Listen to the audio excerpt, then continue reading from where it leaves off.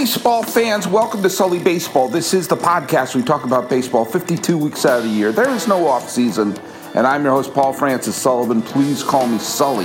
I am recording this on the second day of May 2018 from the luxurious Sully Baseball Studios in Pasadena, California, overlooking the historic Rose Bowl. Hey, let's take care of a couple of, house cleaning things. First of all, I'm sorry, I wanted to get a podcast up yesterday on the first day of May, but there was just other things happening in my life.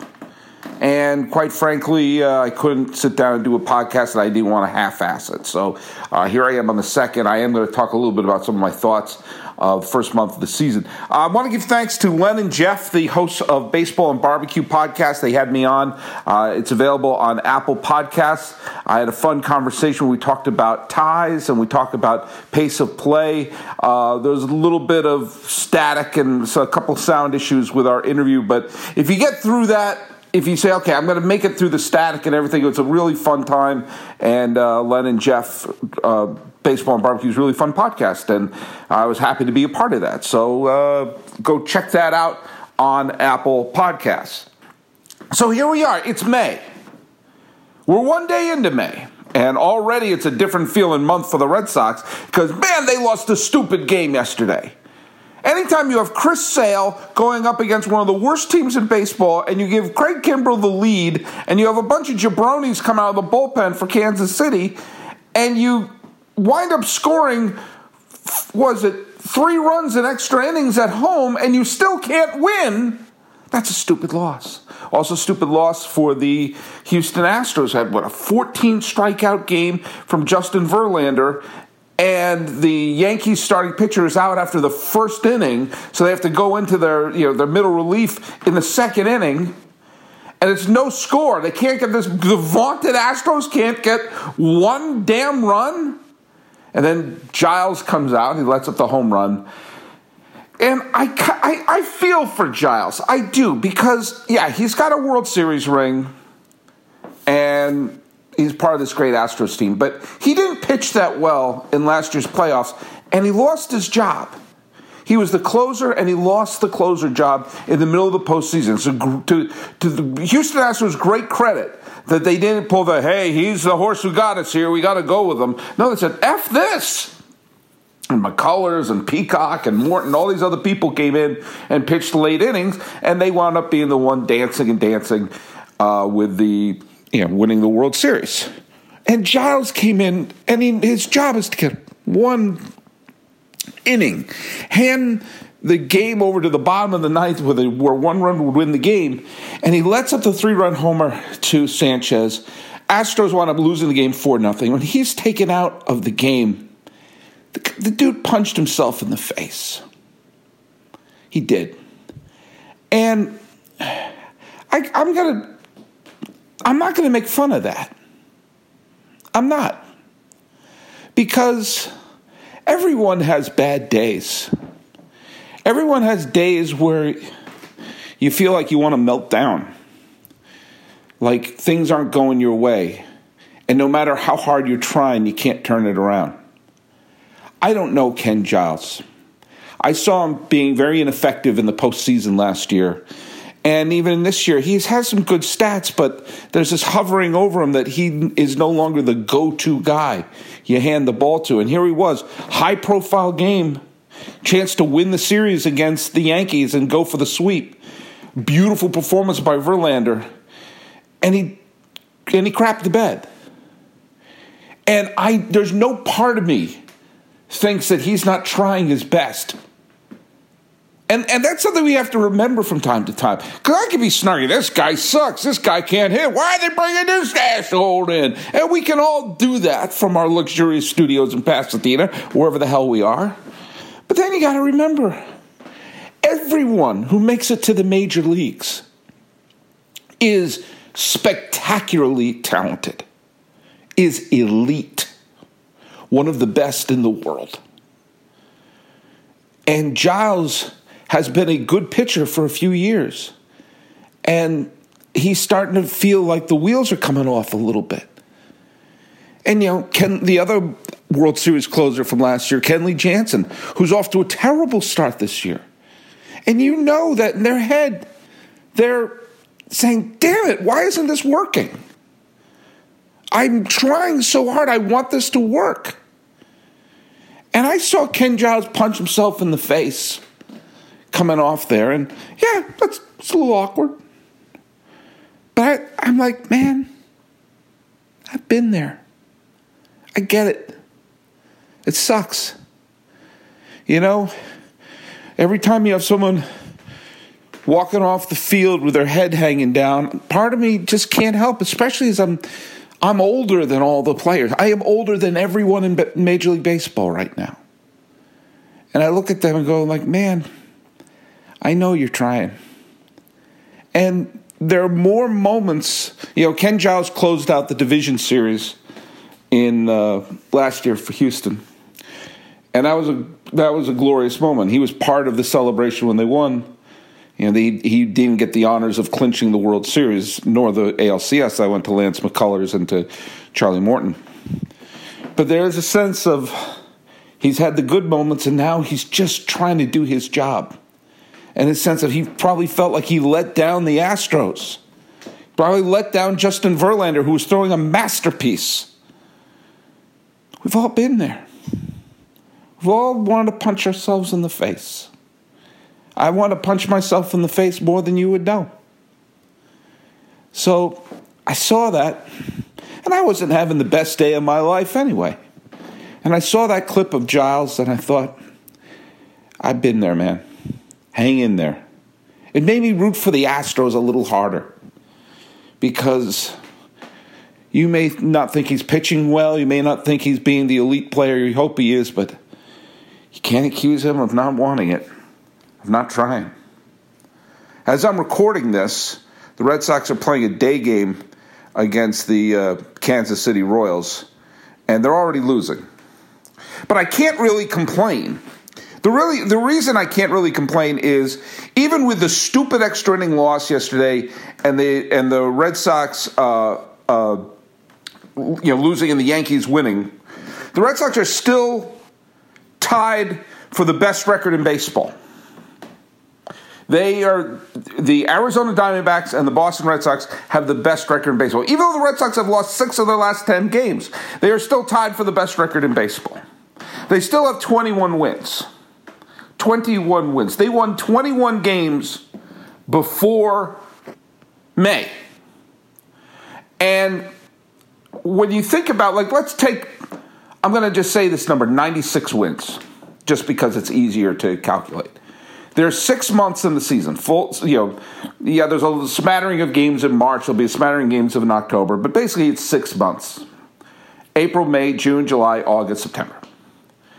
And if you win 16 games a month,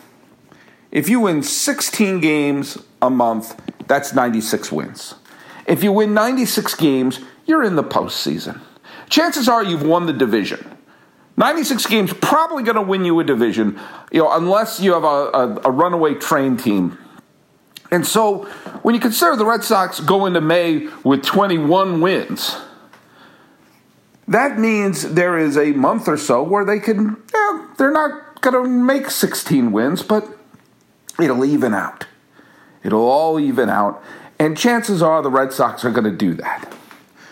And this is not really a checkpoint in the season. I believe there are really 2 major checkpoints for teams to evaluate who the hell they are. One of them is around Memorial Day, the end of May. So basically the end of this month, teams got to take a look in the mirror. If you're surprised, if you're a team that's expected to contend, the Red Sox are expected to contend, and they're contending. The Yankees are expected to contend, and they're contending. The Astros are expected to contend. God, I can't say that. I got to find a different way to say it. People think the Astros are going to contend. Red Sox are going to contend. Yankees are going to contend. All right? And they all are. So you go to that, and chances are, at the end of this month, you take a checkpoint. You go like, okay. Then you take a look around and say, what do we need to do? What holes do we need to fill? And you saw some teams do that brilliantly last year. But, the Yankees filled out some spots on their team, and they went forward and won the wild card. The Red Sox, had a big hole at third base with Sandoval. That wasn't working. They wound up cutting Sandoval, and instead of making a trade, they went into their own system. They tried Devers. Devers had a great second half of the season, so they didn't have to make the trade. That's what you do in this middle part, is the build up to if you get to the end of May, you say, all right, between May and the trade deadline, what do we have to do? The contenders that were expected to contend, that are contending, should probably look to their farm system and say, do we have holes we can fill within? And if we don't, what small moves do we have to fix the club? Now, if you have teams that are surprise contenders, the Pittsburgh Pirates, for example, are a surprise contender. I'll call the San Francisco Giants, even though they're 500 at this point. They went into this season without Madison Bumgarner and a lot of question marks, and they finished April with a winning record. They happened to lose last night, but they're like, hey, they're hanging around. What other teams are a surprise contender?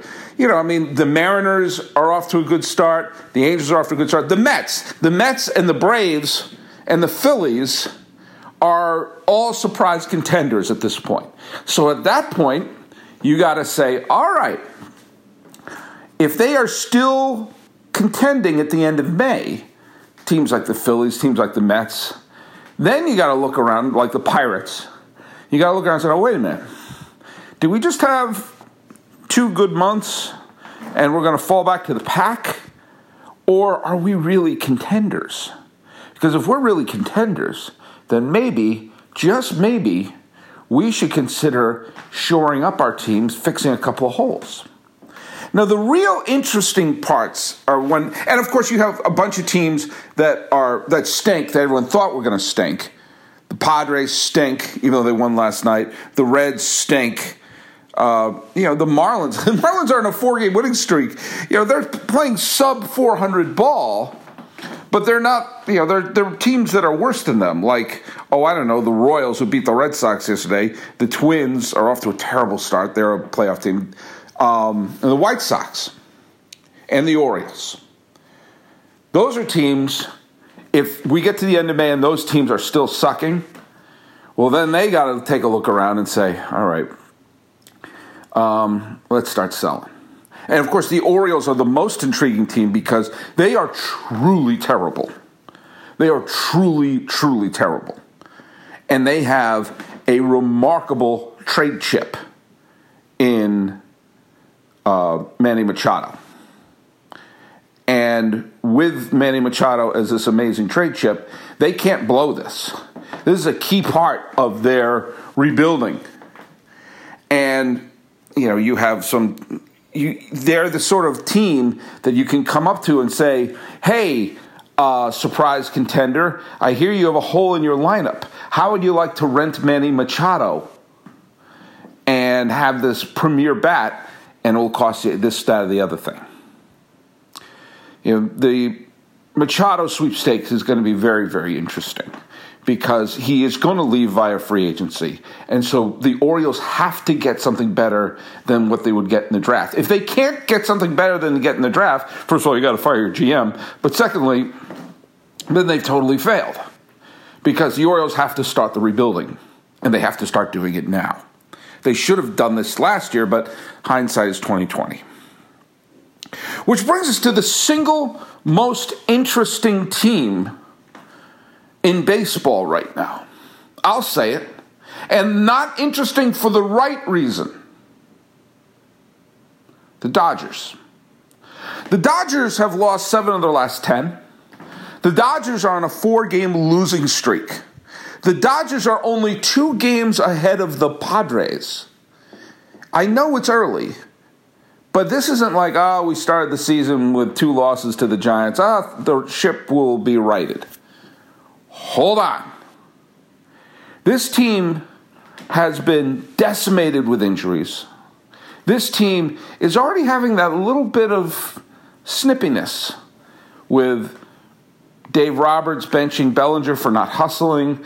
Bellinger saying afterwards, I wasn't going to get thrown out third, and I'm not going to to say the manager's wrong, but the manager's, it was one of those classic, I'm not going to say he's wrong, even though I didn't do anything wrong. That sort of bullshit. And Kenley Jansen looks bad. He looks really bad. And lest we forget, Kenley Jansen blew a key save in the World Series, Game 2, and he lost Game 5, the big wild extra inning game. Kenley Jansen's been bad since the postseason. And when you have a bullpen closer fall off a cliff, you can be Brad Lidge in a hurry. Brad Lidge had a couple of brilliant seasons. He did. Look him up. And then when things went bad for Lidge, he went from, oh my God, it's lights out Lidge, to, oh my God, should we designate him for assignment? The shelf life of the effective closer is startlingly small. And Jansen's been an effective pitcher for a few years. And their lineup, without Puig, without Turner, without Seager, it's not that good. It really isn't. And with, injuries to the starting staff, this Dodger team, which had this beautiful window of opportunity and got to Game 7 of the World Series, sometimes the windows can slam shut. Ask the Philadelphia Phillies, who kept winning division after division, were stacked and stacked and stacked and stacked and stacked 100-win teams. Suddenly, oh, wait, we're out of contention. The Dodgers are in a scary place right now for a couple of reasons. First of all, the Diamondbacks have had injuries, and the Diamondbacks lost J.D. Martinez to my beloved Red Sox. And the Diamondbacks now have, along with the Red Sox, the best record in baseball. If the Red Sox, they're losing, Jesus Christ, they're losing to the Royals. What a nightmare. They're on the verge of being up 2-0, and now they're on the verge of losing a series to a team that hasn't even won 10 games yet. I can't complain. The Red Sox are off to a great start, but if the Red Sox don't win today and the Diamondbacks beat the Dodgers again, these head-to-head games have been disastrous for the Dodgers. And today they've got Godley pitching for the Dodgers, Ryu, who's off to a good start, pitching for L.A., Godley's pitching for the Diamondbacks, sorry. The Dodgers could fall to 10 games out. If they lose today, the Dodgers will be 10 games out of first. It's early, but do you really think that this Dodgers team will play 11 games better than the Diamondbacks for the rest of the year? Of course they can, but that means they have to be at full strength. The Dodgers' window of opportunity began in 2013 when they won the division and they went all the way to the NLCS. And they had the amazing 1-2 punch of Kershaw and Greinke. They got to they won the division in 2013, 2014, 2015, 2016, and 2017 they won the pennant. That's a 5-year window. For most teams, that's the window. Now, of course they can right the ship. There are rumors they may go after Manny Machado because they need to have a big bat in their lineup now. But Andrew Friedman's not one to want to make big moves like that will F up the salary structure. And Baseball Tonight podcast made a great point yesterday, which was this could be Kershaw's walk year.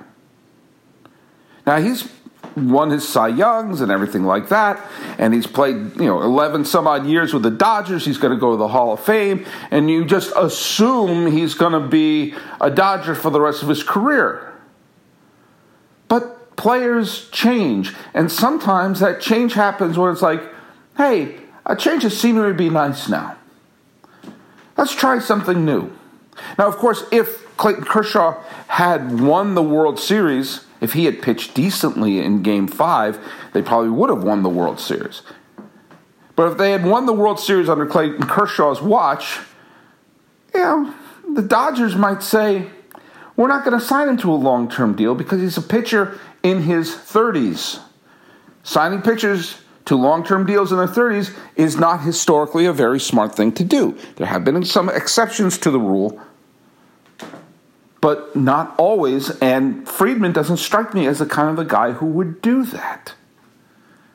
So this could be, because he has the opt-out, and if he goes to free agency, he will get suitors. This could be the end of Clayton Kershaw in Los Angeles. It almost certainly is. And there are sometimes you have players who have even won world championships and look like they were going to be part of a team forever, who, when they go out into the free agent market, say, oh, geez, I can't turn this down. See Mr. Pujols in Anaheim, if you don't understand what I'm talking about. And there are plenty of franchises out there who are desperate enough saying, geez, we can bring Clayton Kershaw into our team. And when you take a look at what's happened with Justin Verlander, who has arrived in Houston and has been damn near perfect and pitched them to a world championship last year, there may be a sense of, hey, maybe there are a few guys out there who would be worth that sort of investment in their 30s. Now, the list may not be long. It may be Verlander and Kershaw. But I'm going to bring something up here. I am going to be sacrilegious. You know how I was talking about at the end of May, you got to take stock of the team? Let me ask you a question. What if, and this is not an outlandish proposal from your pal Sully, what if the Dodgers lose today? It's just one game. They fall 10 games back. What if after a 12-16 April, they have a disappointing May as well? They keep stubbing their toe. They keep losing those close games. They keep losing series. And they can't get out of their own way. And they look up and they see the Diamondbacks. They look up and they see, the Nationals are off to a clunky start. But do you know what? I get the sense that they will turn it around. I have more confidence in the Nationals to turn it around because, the Mets played them very well. They were kind of clunks against a couple of teams. They're on a 3-game winning streak right now. The Phillies are starting to fall a little bit back to earth. After all the stubbing their toe and being swept by the Mets and everything like that, they're only 6 games back of the Mets in the loss column. And quite frankly, I think they can make up for that. I don't have the same confidence in the Dodgers because of the injuries, because of the people who are out, because of the fact that they just don't look like they're a cohesive team. And I believe the Diamondbacks and also the Rockies in that division a hell of a lot more than I believe the Mets, Phillies, and Braves. That's not an insult to the Mets, Phillies, and Braves. They're all playing ahead of schedule. Especially the Phillies and the Braves. But the Diamondbacks are playing like, oh man, this is a team that could be a pennant winner. I'm going to say this piece of blasphemy. Let's say we get to that checkpoint in, the Memorial Day. And the Dodgers are still losing, had another losing month, and are falling way behind. And the Dodgers are going to go between May or the beginning of June and the end of July to say, what are we? Are we the defending National League champions? Or are we a team that's starting to fall apart? And are we facing the specter of Clayton Kershaw leaving? He's going to go. He's going to opt out. That's his right. And some team will offer him more than the Dodgers are willing to pay, which is their right, and he will sign with them, which is his right.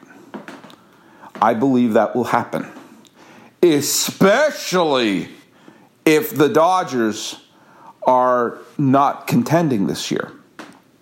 Verlander looked like a Tiger for life, and he's going to go to the Hall of Fame. There will be an old-fashioned D on his plaque. His number will be retired at Comerica Park. But he got a chance to be part of a champion, be part of a winner, and he did. He got his World Series ring, and he's going to probably go to the postseason again with the Astros. And it will be kind of like when Paul Molitor was part of the Blue Jays, that he was always remembered as a Brewer, but he won his ring as a member of Toronto. That's how this will be. Kershaw is going to go to the Hall of Fame. He's going to go to the Hall of Fame with an L and an A on his cap. He's going to the Hall of Fame with an L and an A on his cap and his number retired. That being said, I do not believe he will be a Dodger next year. What if the Dodgers go into that middle third of the season, treading water, looking like, man, we may not do it. Our 5 years of winning the division may be in jeopardy, and we may be losing our marquee player. Hear me out for a second. Should the Dodgers trade Clayton Kershaw? Should they whisper it, make it known, as a bunch of franchises are clumped together, knowing that he's probably going to opt out anyway? What would it mean? What if Cleveland said, Jesus, we could have Kluber and Kershaw 1-2 in our rotation? The Yankees could say, wait a minute, we could add Kershaw to this run here. The Mets, the Cubs, the Milwaukee Brewers saying, hey, who have pushed their chips to the center of the table for Sabathia and for Greinke in the past, for successful trips to the postseason, or at least they got to the postseason, and the Brewers could be like, if we rent Clayton Kershaw, we could win the division and possibly win the World Series. There's no way in hell he's going to be on the team next year, but what if we did that? And let me say this.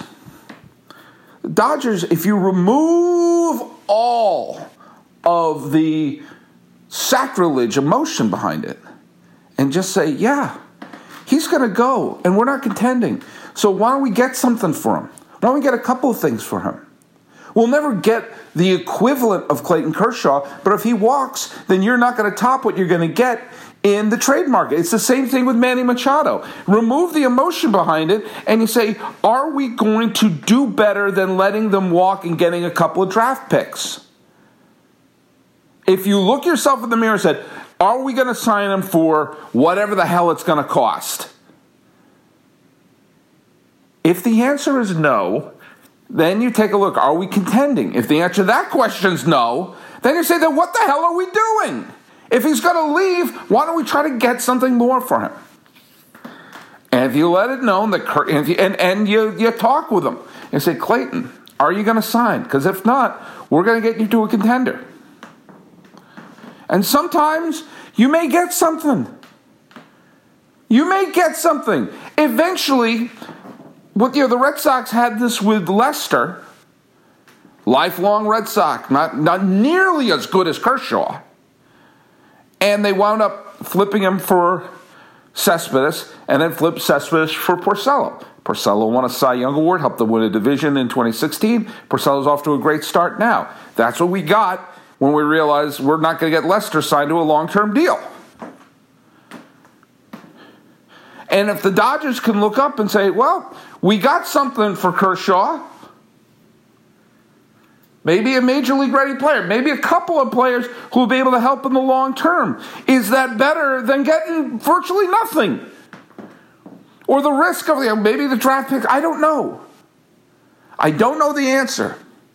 But what I do know is the Dodgers, if they aren't contending in a few weeks, they have to bring this up.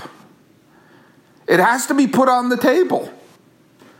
And imagine going into this middle third of the season, if you're a contender on the teetering, and saying, is it worth renting for 2 or 3 months a Machado or Kershaw? Is that the difference between winning or not winning? If the Astros didn't trade for Justin Verlander last year, then there's still no world championship in Houston. The Astros are just another franchise. And Houston fans are like, well, we're not the kind of team that ever wins a World Series. And now they're the defending world champs, thinking about two, thinking about back-to-backs. And that doesn't happen if they don't make the deal for Verlander. The weight that could be taken off the franchise by bringing in that caliber of player. Now, let me tell you something right here and now. Here is my prediction.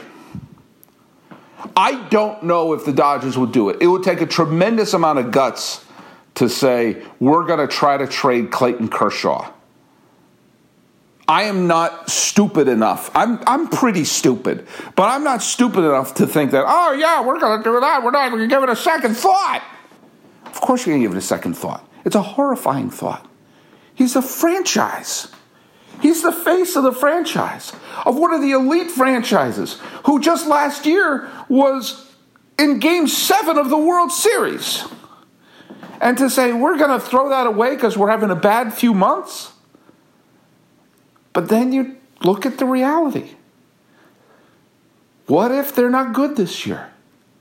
What if he goes? Then what do you have?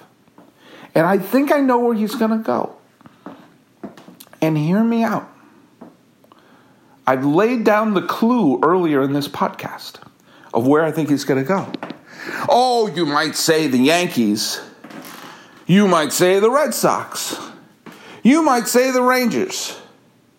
You might say I'm crazy. But I believe if Kershaw has a home in L.A., he won't have to sell it. I believe that the Angels are going to offer him all the money in the world. They have made moves and they do have contracts and this, that, and the other thing. But they also know that if they can steal the Dodgers, they steal LA away from the Dodgers. They have the best player on the planet. They have money. They have this, that, and the other thing. If they can swipe Clayton Kershaw, and this is a franchise that loves to do this, to swipe players that you associate with other teams. I mean, look what they did with Pujols. If you have a team that has Trout and Kershaw, and say, we're going to try to win it here in Anaheim, despite what the name says. That's where I predict he's going. I predict Clayton Kershaw will be an Angel in 2019. And if that's where I think he's going, whether the Dodgers trade him or not. Now, he could be in a situation kind of like what happened with Randy Johnson, when Randy Johnson was traded to the Astros and he walked and left for the Diamondbacks. And there's that weird, remember Randy Johnson was with the Astros? Yeah, that was weird. It was like 1 year, yeah. I think Kershaw could have one of those. Remember he was a Brewer? Remember, that's right. Clayton Kershaw pitched on the Brewers. That was weird. Yeah, that was kind of strange. That was a little bit like when Wayne Gretzky was with the St. Louis Blues or Shaq was with the Cleveland Cavaliers. Sometimes it's just a little weird. Shaq was on the Celtics. Nothing was weirder than seeing Shaq as a Celtic, I will tell you. With that being said, Dodgers have to take a good long look in the mirror. Not yet. It's not the checkpoint yet. But it's coming. It's not April. And once the calendar page turns to June and you're still not contending, you've got some soul searching to do and ask the big question. Are we better off getting something for him? And do you know what? It'll be a hard question, but that's why you're paid the big bucks, LA front office. And hey, Ken Giles, I'm here for you, man. You're a good pitcher. You just had a bad day. Sometimes we all do. So go to SullyBaseball.com, like me on Facebook, subscribe on iTunes, SoundCloud, YouTube, Twitter, Stitcher, Instagram. I'm everywhere. You can be old school, send me an email at info@SullyBaseball.com. The music is by Ted Thacker and Patrick Kaliski. Throwing some hard questions the LA Dodgers way. This has been Sully Baseball for the second day of May 2018. I'm your host, Paul Francis Sullivan. Please call me Sully.